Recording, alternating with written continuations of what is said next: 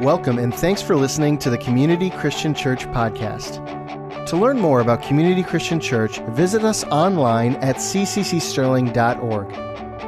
Today's message comes from Pastor Tony Ria.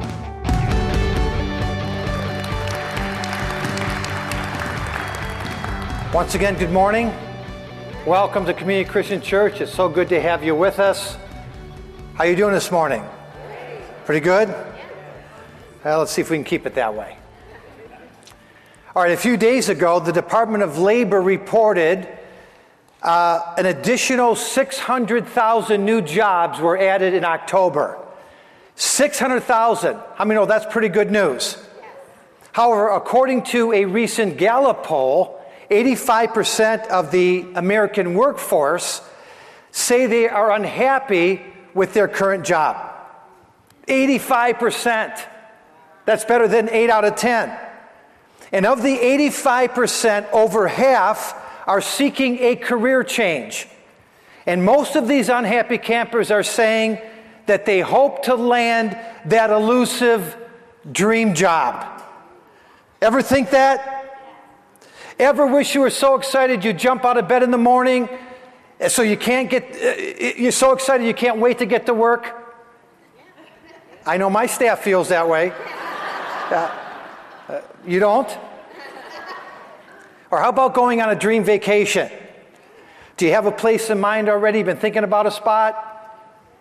Hawaii, Italy, Greece, Cayman Islands? Or how about this one? Have you ever imagined yourself behind the wheel of your dream car, just cruising along without a care in the world?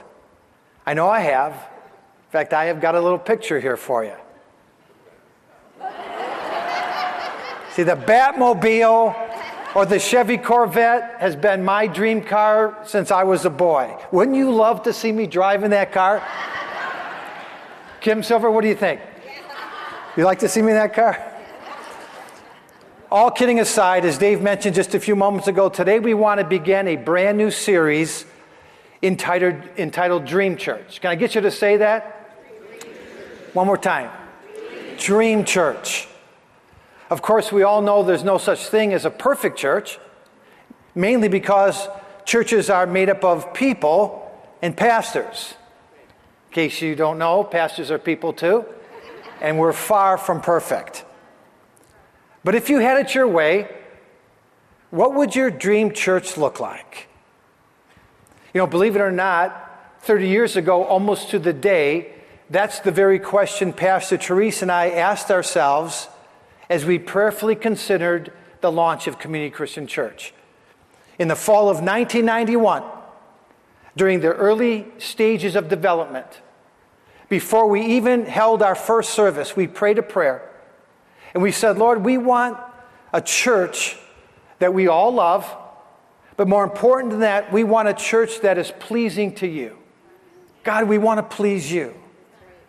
And in response to that prayer, the Spirit of the Lord led us to a couple of Bible verses that became our theme verses. The first one is found in Hebrews chapter 11 and verse 10. Speaking of Abraham, the Bible says that he, who's he? Abraham, just told you. Speaking of Abraham, he looked for a city with foundations whose builder and maker is God. See, we've embraced this concept from day one. We've always referred to Community Christian Church as God's church. And we've prayed a prayer for 30 years. Lord, we want to be in the very center of your will. Not our will, but your will. And then a second passage of Scripture that the Lord led us to is found in the book of Acts. Acts chapter 2, verses 42 through 47. Referring to the early church, the Scripture says that they, the people of the church, devoted themselves to the apostles' teaching, to the fellowship, to the breaking of bread, and to prayer. Everyone, how many people? Everyone was filled with awe at the many wonders and signs performed by the apostles. All the believers were together. They had everything in common. They sold property and possessions to give to anyone who had need. And every day they continued to meet together in the temple courts. They broke bread in their homes. They ate together with glad and sincere hearts, praising God and enjoying the favor of all the people, and the Lord added to their number daily those who were being saved. Don't look now, but that's a dream church. The Acts 2 church, or the first century church, was the greatest picture, the best illustration of what community and commitment looks like. I mean, it's like the best picture you get anywhere in the Scripture. And for you Community Christian Church lifers, those of you who've been around a while, you'll remember that we could hardly get through a church service during the early days of Community Christian Church without referencing this passage. Because that's the goal, that was the mission. A community of believers fully devoted to God with Jesus as our foundation. That's as good as it gets.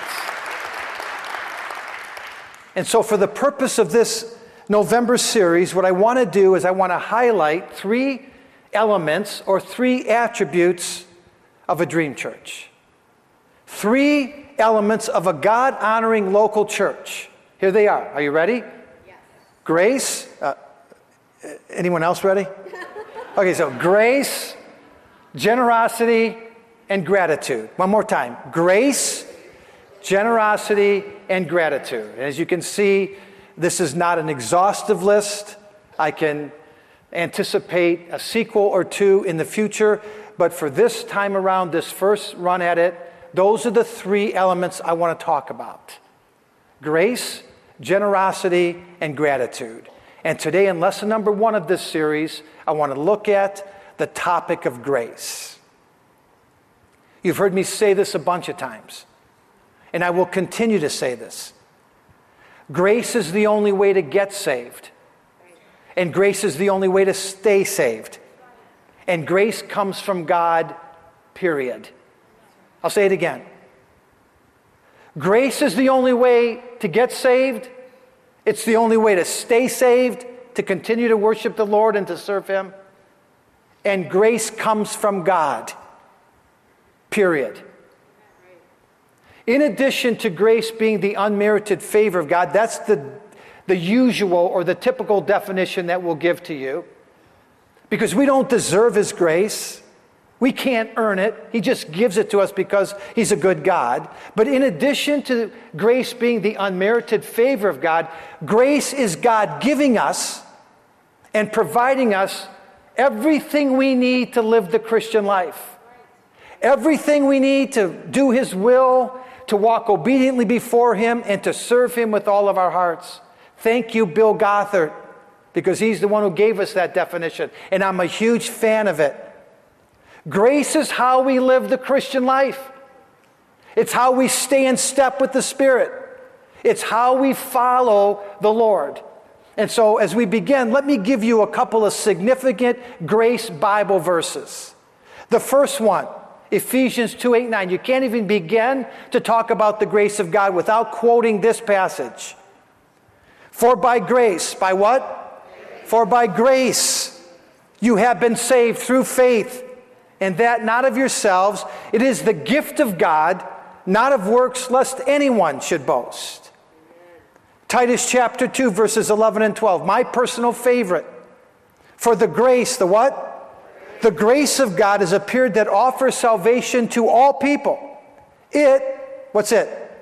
Grace teaches us to say no to ungodliness and worldly passions, and it teaches us to say yes to a self-controlled life, living upright and godly lives in this present age. Grace does all that. 2 Corinthians 12:9 says that my grace is sufficient for you. This is God talking. And my power is made perfect in weakness. Ever sensed any weakness? Ever felt weak? The Scripture says God's grace is sufficient for us in our time of weakness. It's available to us when we don't feel our best. Last one, Hebrews 4:16. I want you to remember this one. I'm going to quote it a little bit later. Let us then approach God's throne of grace with confidence so that we may receive mercy and find grace to help us in our time of need. Isn't that amazing? at God's throne of grace, the place where we should be hanging out, the spot that we should be living the majority of our lives, because God has invited us to be there. Grace is available. It's in stock 24/7. No empty shelves when it comes to grace. Grace is there from start to finish, and grace is the answer. For a believer, we'll never stop needing the grace of God, and God's grace will never run dry. We never stop needing His grace will never run dry. And the optimum word in both of those statements is never. His grace is sufficient for us. Therefore, with regard to salvation, spiritual visitation, physical transformation, and eventually heavenly habitation, so not only living our lives here on earth, but also the promise of eternal life with the Father forever and ever, grace, grace, grace, and grace. That's the only way. Grace is the only way that we can get saved. Grace is the only way that we can grow spiritually. It's the only way that we're ever going to see a physical transformation take place in our lives and our hearts. It's the only way we're going to spend eternity with God. Bottom line, 2 Peter 3:18. Grow in grace. Can I get you to say that? Grow in grace. One more time. Grow in grace and in the knowledge of our Lord and Savior Jesus Christ. And see, with my articulation of grace and the importance of grace, some of you are already tuning out. I can see it. It's happening right before me, right before my eyes. Because we have talked about grace so much, it's like, tell me something else. Tell me something I don't know. 2 Peter 3:18 says, grow in grace. Every one of us needs that. And in the knowledge of our Lord and Savior Jesus Christ. That's the New International Version, the NIV. The New Living Translation says, grow in grace. The King James Version, grow in grace. The New King James Version, the Amplified, the Passion Translation, the Message, the English Standard Version, the New American Standard, Phillips, and any other translation you could possibly find appeals to us as believers and says, grow in grace. In grace, we are to develop and increase, be built up, and burst forth. Are you getting this? His grace is what keeps us plugged in spiritually. His grace is what forms our hearts into hearts like His. His grace is what helps us overcome our weakness. His grace is everything I just mentioned and more. In fact, in addition to all of these wonderful blessings that I just described, God's unequaled, unparalleled, endless, forever grace also provides us, it gives us the promise and the hope of a better tomorrow. Can you imagine that God's grace does even that? Gives us the hope of a better tomorrow. Grace declares that this is the day the Lord has made, and it's a new day. Grace tells us that. When we grow in grace, when we are standing before the throne of grace, interacting with God on a regular basis, the word of the Lord is it's a new day. And friend, prophetically, this is the word of the Lord for the church today. It's a brand new day. On God's dispensational calendar, it's a new day. It's time for us to celebrate a new day. It's time for us to understand God has something new in this season for us. Isaiah chapter 60, verse 1 and 2 says it like this. Arise, shine, for your light has come, and the glory of the Lord rises upon who? Upon you. Not just me, upon you. You see, darkness covers the earth, and thick or gross darkness is over the people, but the Lord rises upon you, and the glory of the Lord appears over you. Here God is saying, stop focusing in on all of the darkness and start paying a little greater attention to the promise of my blessing in the midst of the darkness. Please note in this passage, one that some of you have already memorized, that God did not say, I'm going to remove the darkness. Doesn't say that God was going to take the darkness away.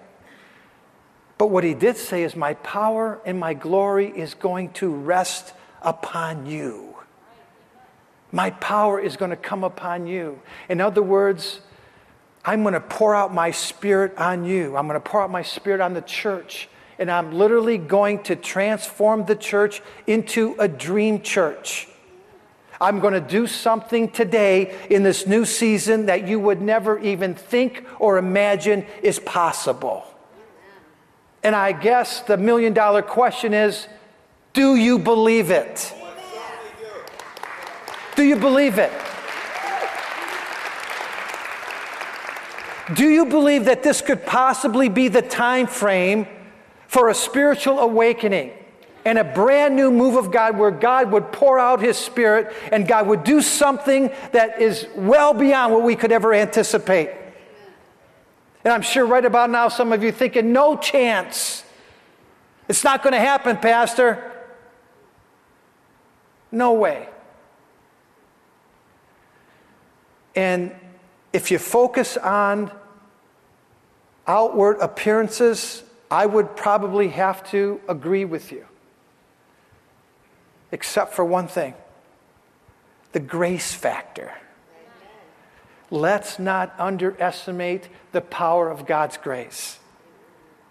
And throughout the centuries, it wouldn't be the first time that God astonished and shocked his people with an unbelievable holy visitation in the middle of hopelessness and despair. It would not be the first time. In fact, what I want you to do is consider the day of Joshua. I'm going to talk about for just a few minutes some things that have taken place in the Scripture, and I want you to see if we can make some kind of parallel to today. The Scripture tells us that following the miraculous rescue and exodus of the people of God out of Egypt, or the place of bondage, Moses stood up in front of the people and he said to the children of Israel, God is now going to lead you through the wilderness. He's going to lead you through the vast desert to the promised land. Moses says, God promised this land to Abraham, your forefathers, hundreds of years ago, and now is the time for us to take possession of this promised land. And so you remember the story, what happened. Abraham gathered together a team of about 12 people, one man from each of the 12 tribes of Israel. It was like a little Jewish FBI. And he sent them to spy out the land. They were to go and check out the land of Canaan. And they went. And they saw that the land was the most beautiful land they'd ever seen in their lives. It was a land flowing with milk and honey. It was truly everything that Moses said and more. And yet they also saw some giants in the land, enemies that were going to be hard to negotiate. And so the 12 men came back, and 10 of the 12, everyone other than Joshua and Caleb, gave a negative report. And they said, there's no way in the world that we could ever do what Moses is telling us to do. We can't take possession of the land. There's giants there. And they circulated fear among the people, and the people were so freaked out, they refused to take a risk, and they didn't want to go fight for what God said was rightfully theirs. And they wandered around in the wilderness for how long? 40 years. 40 years in the wilderness. And they encountered every kind of hardship you could possibly imagine. The lack of food and poisonous water. There was sickness and there was death and every other kind of adversity you could possibly imagine. Then one day the word of the Lord came to Joshua. And he stood up in front of the people. And he said, I want you to know, it's a new day. It's a brand new day in God. I want you to pack your bags and I want you to get ready, because we're crossing the River Jordan and we're going into the promised land. And I can just imagine the majority of the people, you know what they were thinking? Yeah. Where have we heard that before? We've heard Moses use that text for the last 40 years. That's been his weekly message to us. And every time that we've encountered Moses, he keeps telling us that about this promise that God is going to take us into the promised land. It's been 40 years we've been listening to this and nothing. And how many know Moses preached that message to his dying breath? He never stopped telling the children of Israel that God was going to bring them into their promised land. And he died before he ever saw it. He never experienced the promised land. But how many know there came a day when the word of the Lord was fulfilled? Because the word of the Lord is always fulfilled. And the children of Israel, they crossed the river Jordan. And they watched the walls of Jericho fall down flat. And they took possession of their land, the land that God had promised to them. And for the children of Israel, it was a brand new day. And years and years and years and years later, after they were established in their new land, and after God blessed them in a way that you can't even begin to imagine, and they defeated their enemies, and they built their homes, and they had a wonderful community taking place there in the land of Canaan. And they did exactly what God said they were going to do. They began to rebel against God. And they disobeyed the Lord. And they stopped listening and obeying the commandments and the laws that Moses had given to them. And so in response to that, God sent them prophet after prophet with a warning of judgment. And those prophets said to them, God wants you to repent and turn back to Him. God needs you to get back to serving Him the way that you once did. But the people refused to. And in 586, a king by the name of Nebuchadnezzar, king of Babylon, he marched on the holy city in direct response to what God had said to him. He captured Jerusalem. He burned the city to the ground. And he led back into slavery all the people of God.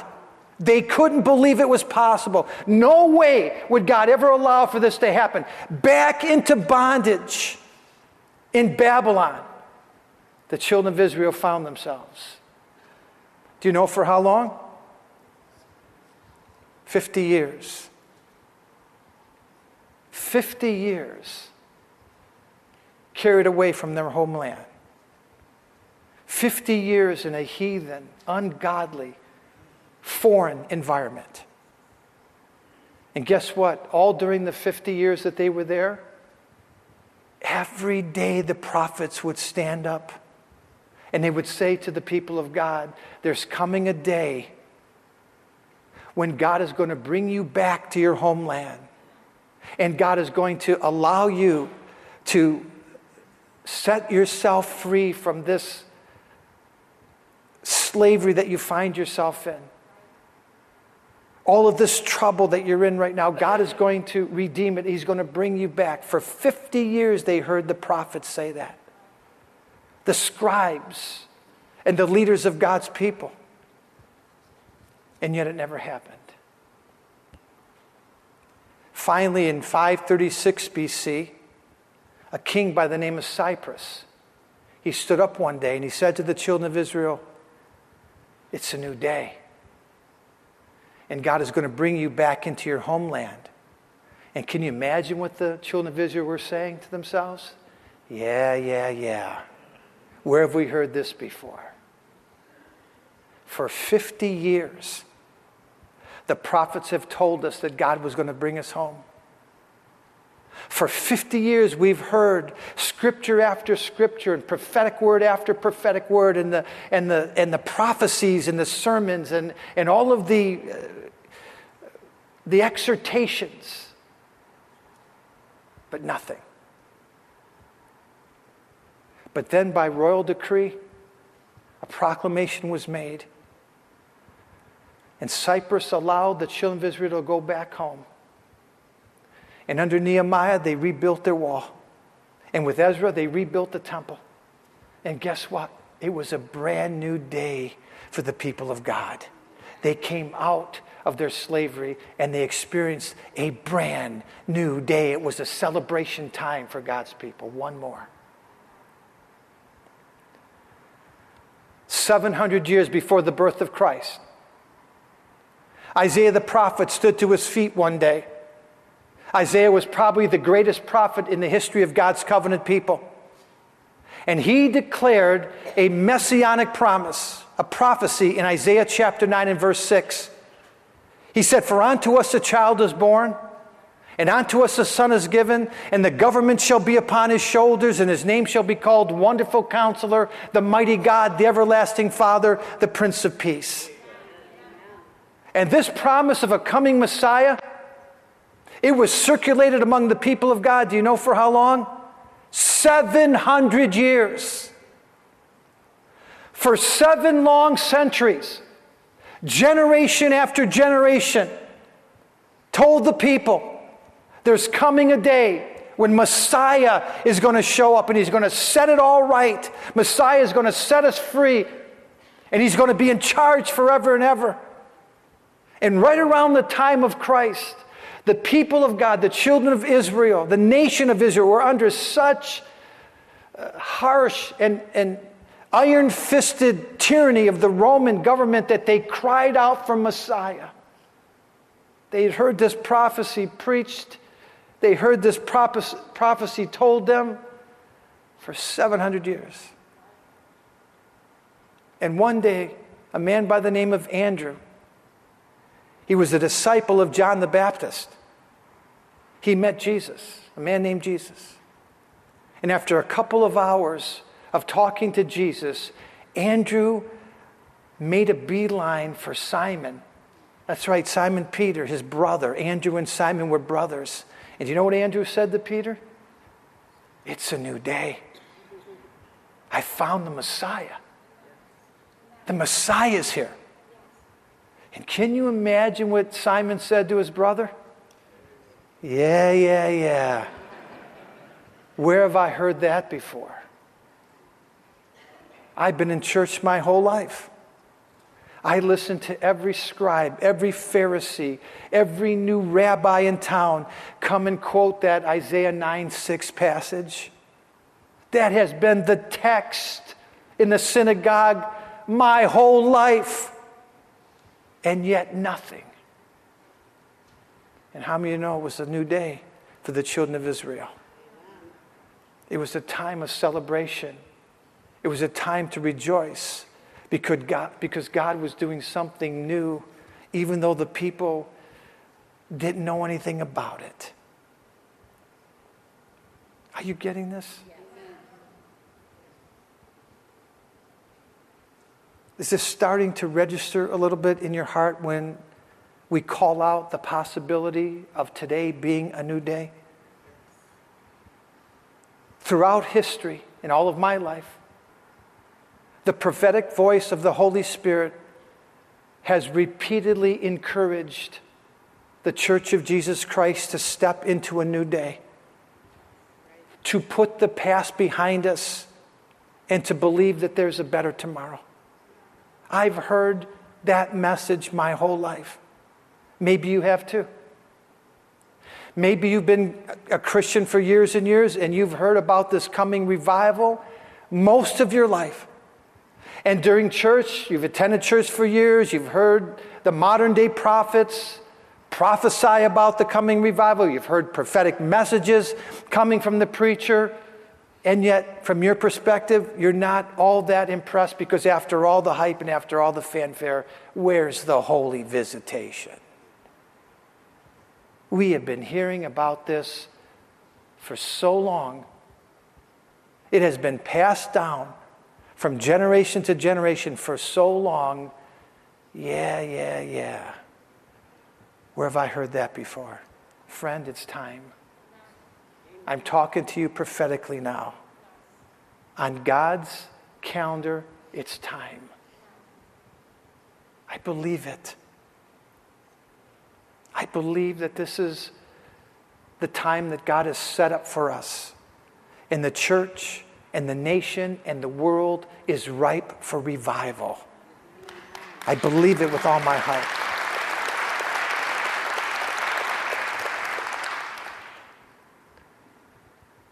You may hear it and you may say, well, I don't think it can happen. Let me remind you that God's word said it would. God said in the last days, and I believe we're living in the last days, among the last days, He said, I'll pour out my Spirit on all flesh. I believe God's in the business of doing that, and I can sense the wind of revival is beginning to blow. Amen. And you've heard me say this the last couple of weeks and months. I want it here. Yes. I want it to come here to Sterling Heights, Michigan, to Community Christian Church.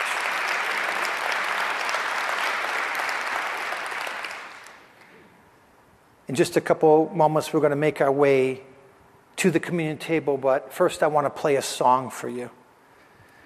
Just a couple of weeks ago, my son Tony and my 6-year-old grandson Giovanni, they surprised us with a visit. And it was during that visit that Giovanni asked me if I knew a song entitled Burn the Ships. This is something that Teresa and I have been doing with the grandkids for years and years. We pick on a special worship song and we play it. We worship the Lord together and we try to learn something from that message.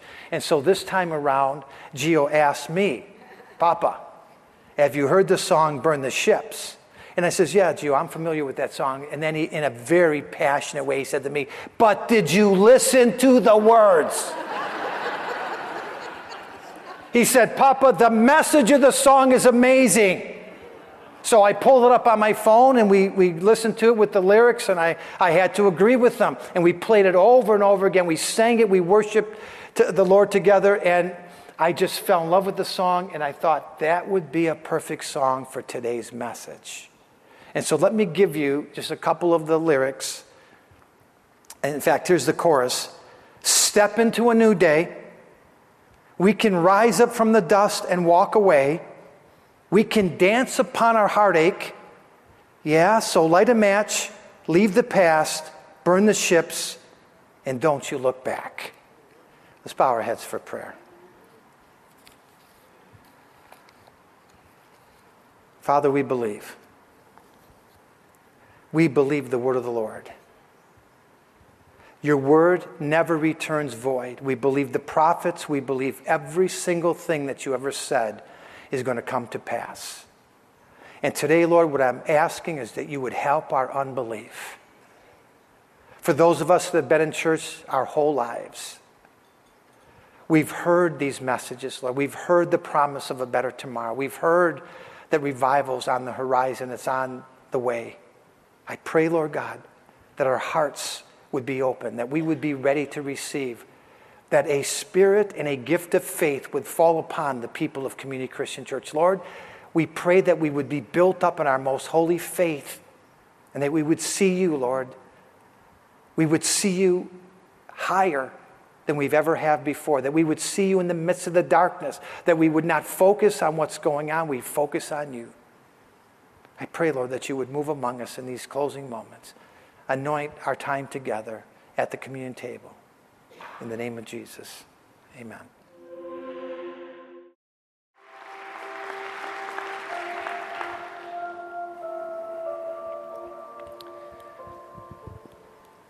There's a secret to walking in the experience of a new day, of reaching out and embracing what might be something different and something better and something that's of a greater blessing and benefit for you. And the secret is you have to put the past behind you. You can't live in the past. You can't focus in on what has already happened.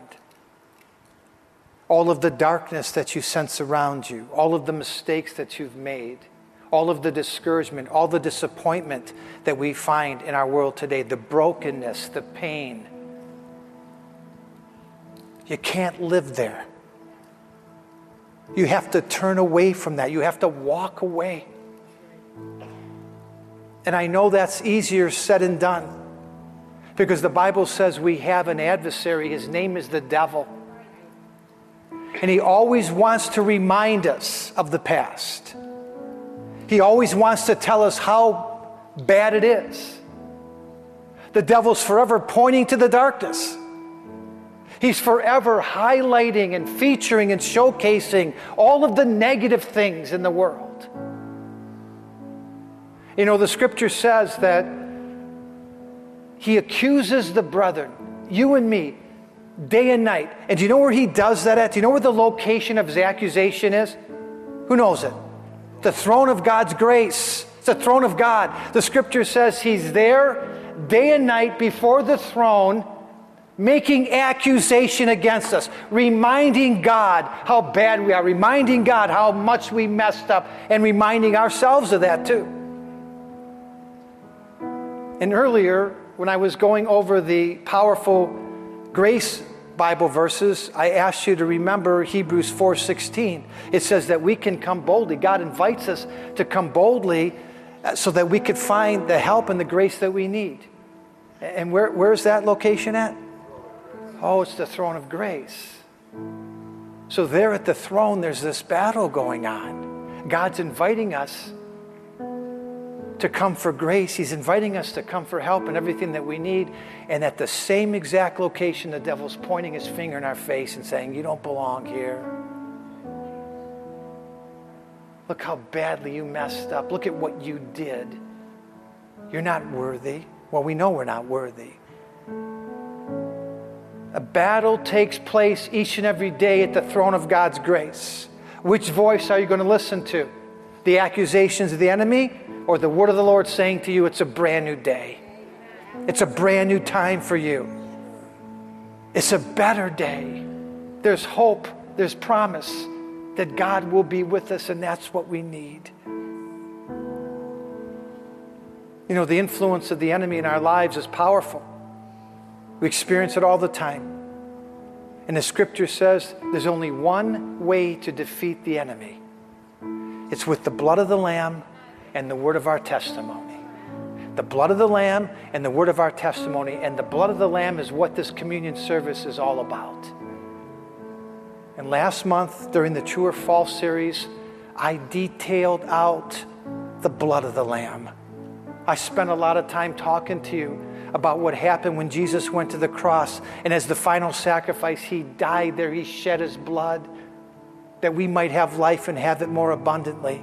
And when you believe that, when you believe on the cross, Jesus overcame the powers of death, hell, and the grave, that's your personal testimony. And together, what Jesus has done and our acceptance of what he has done, that's what defeats the enemy. It's the only way that we can tell the enemy to go fly a kite.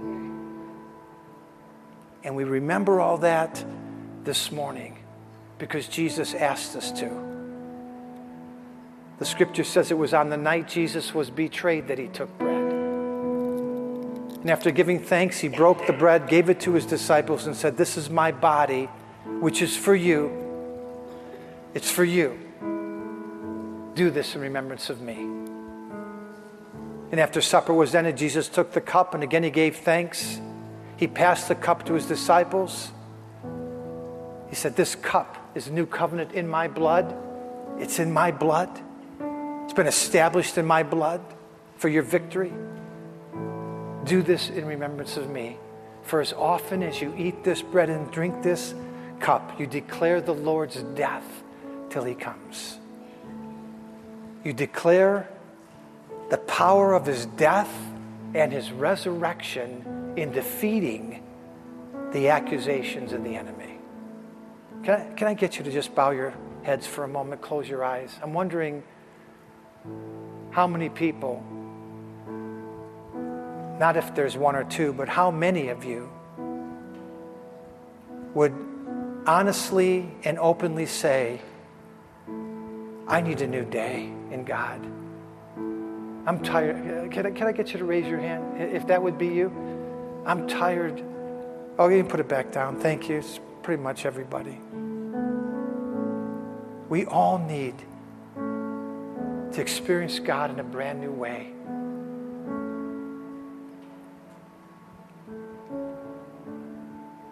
And the circumstance of your life might not change today.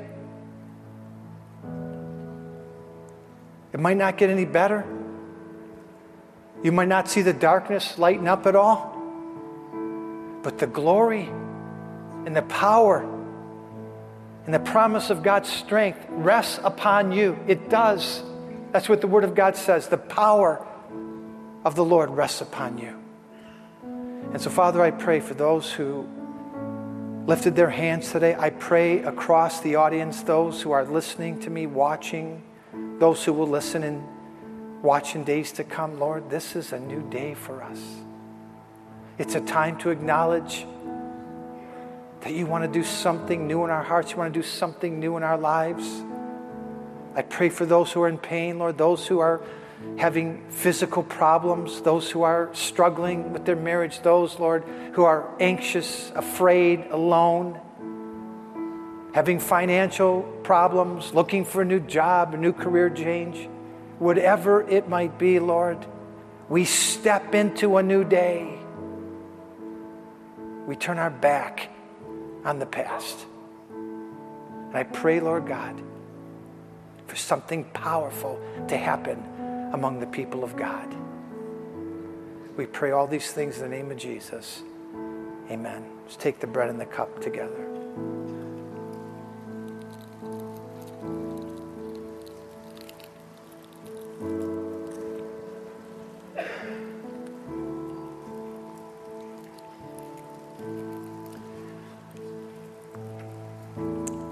Father, I just ask that you would minister in these closing moments.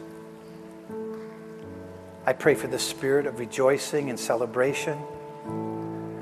I pray, Lord, that we could dance upon the heartache.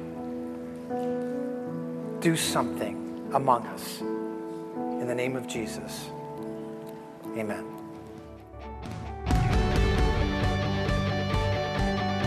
Thanks again for listening to the Community Christian Church podcast. For more messages like this and other resources, visit us online at cccsterling.org.